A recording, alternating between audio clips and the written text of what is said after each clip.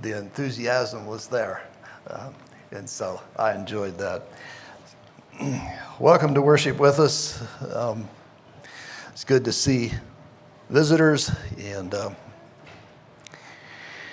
so as we seek God today, may we just be blessed and encouraged together.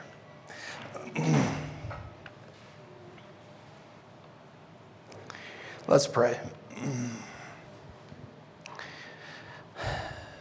Heavenly Father, we come to you. We seek your face. Oh God, we just need you to show us the way. We need you to lead us, guide us. Lord, you are an awesome God, and you do your work in our hearts in just a wonderful way, more than we can understand, but we know it is the work of your Spirit. And as I share the word today, you know the needs of each heart. And so, oh God, we just look to you to meet the needs.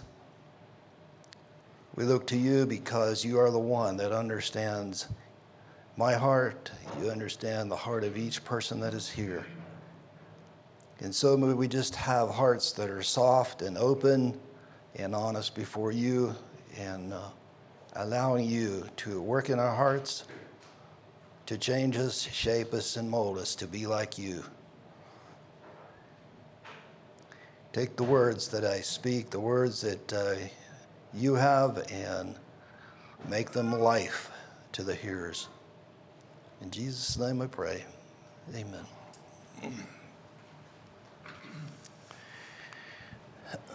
Well, this morning I'd like to talk about regeneration, what it means, and how do I get there? What does it look like in our lives? We find this word, I think maybe twice, but in Titus chapter 3, verse 5 is kind of the text there, but it says, not by works of righteousness which we have done, but according to his mercy he saved us by the washing of regeneration and renewing of the Holy Ghost.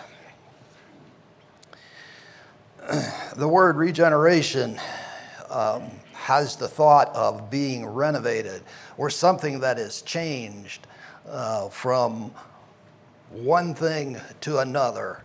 And so as men, you know, those that have experienced the work of Christ in our lives, who have been regenerated, we understand this from a spiritual perspective.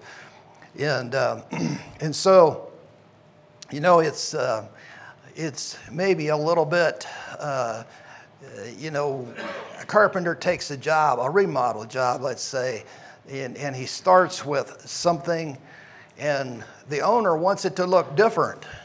And so the process of remodeling that room or whatever we're doing, in the end, it is to change the look and maybe make it more user-friendly, at least in someone's eyes.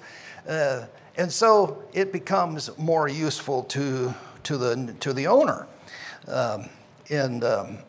And so God's work in our hearts is maybe a little bit similar to that. Now, you know, if I would say, so my car broke down when I was coming here and I was fixing it, and I got run over by a truck, you would look at me and say, I don't think so. You look normal. Well, if I get run over by a truck, something would have changed, surely. And so, you see, we have this, in the spiritual sense, it's the same thing. And Jesus, you want to read a couple verses in Matthew 7, but Jesus clearly talks to that idea. And so, regeneration means there is a change. Something has happened. Now, obviously some things are a process of time in God's eyes, or in God's work in our hearts becomes a process of time, and it's not, not everything happens in an instant. Now, some things do, but not everything happens, well, right off the bat. So, but part of regeneration, I think, is also growing.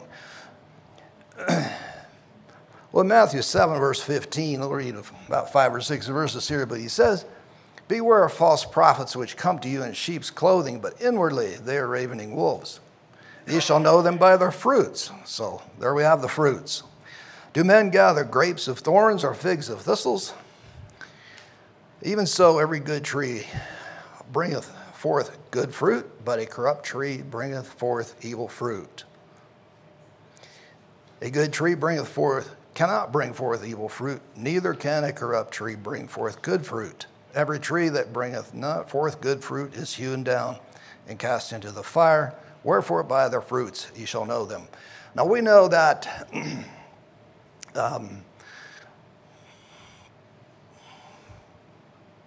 my word isn't quite there, but the parable. So we understand what Jesus is saying here. Most of us have at least had a garden if we're not involved in agriculture in some way, or maybe have been in the past. I grew up on a farm, so I understand this concept. Well, if I plant corn, I'm expecting to get corn. I'm not looking for wheat to grow in that field. If it does, it maybe from the year before, maybe doesn't belong there. But I'm not expecting that. I'm expecting a corn crop. And Jesus uses that analogy here, and he says, so are you going to find grapes on thorns? No. If we're looking for grapes, we're going to go where the grapevine's at. We're not going to go look for thistles or thorns of some kind and expect to find grapes there, and or figs. So, and then he goes on and he says, a good tree's going to bring forth good fruit. He's making a statement there. He's saying, if you have a good tree, he's going to bear fruit in kind. He's going to have, if you have an apple tree, for instance, and it's a good tree, for the most part, he's going to have good fruit. Now, once in a while, of course, we know you'll get an apple and it looks all good on the outside, and on the inside, it's not quite that way. And so sometimes the flaw that's inside is concealed by what's outside, and it looks okay for a while. But eventually, that whatever is spoiled in there, it eventually comes to the surface if you leave it go long enough. But Jesus is telling us here that a believer, in essence, I think he's saying, a believer is going to have the fruits of a believer. And so a corrupt tree is going to have corrupt fruit. It's not going to be good fruit. And a good tree is going to have good fruit. So now, we can make we can confess Christ as and ask Jesus to be our Savior. But does that regenerate us? Well, in a certain sense, it's a start, but we continually choose that process of regeneration. That statement in and of itself does not necessarily change me. But when we truly repent and we're regenerated by the Spirit of God, when that Spirit comes and lives within us, it brings with it a new nature, a new way of thinking, a new way of looking at life and of things that are around me. And I change my outlook. I change how I view life, how I view my neighbor, how I view the circumstances wherein I find myself. It changes the very course of our life. And so now Jesus becomes Lord of everything. Up until that point, we can call him Lord, but if he hasn't regenerated us, if the Holy Spirit isn't there, then that really hasn't happened. You know, how do I change? It's a question a lot of people have. How do I get to the place where I'm changed, where I know that change is there, where I know God has done a work in my heart? How can I get to that point? And it's a fair question, and it's a question that young people sometimes wrestle with for a while. So how do I know? Well, Jesus gave us some more words here in John chapter 3.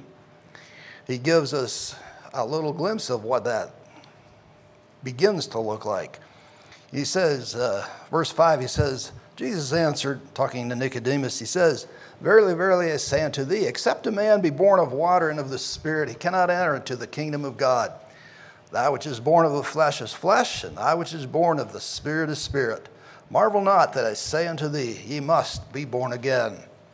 The wind bloweth where it listeth, and thou hearest the sound thereof, but canst not tell whence it cometh and whither it goeth. So is every one that is born of the Spirit." So here we have Jesus giving us a glimpse of what the Spirit of God is going to do. Now, Nicodemus came with this question of what do I have to do to enter the kingdom, and so on. And so Jesus here, he's says you must be born again.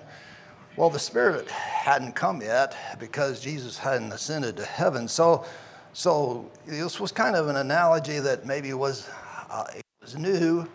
It was not a thought that they had before, or something they related to before. We relate to it because we see God's work. But then he goes on and he says, well, you understand the wind, don't you? We live in a windy country here, so we understand what the wind does. You know, it can be nice in the morning and everything's fine, and by noon, if it wasn't tied down, it's blowing away. So we know what the wind can do. Now, can we see the wind? You know, we haven't seen the wind. None of us have. Well, the Spirit of God is, in a sense, he's the same way. We can see what he does. Now, I can't see him because he's not flesh and blood. He's a spirit. And so, because he is a spirit, I can see his work, but I can't see him. And so, you know, sometimes we look at situations and somebody that, maybe has made a profession of godliness, but finally it's like, where's the life?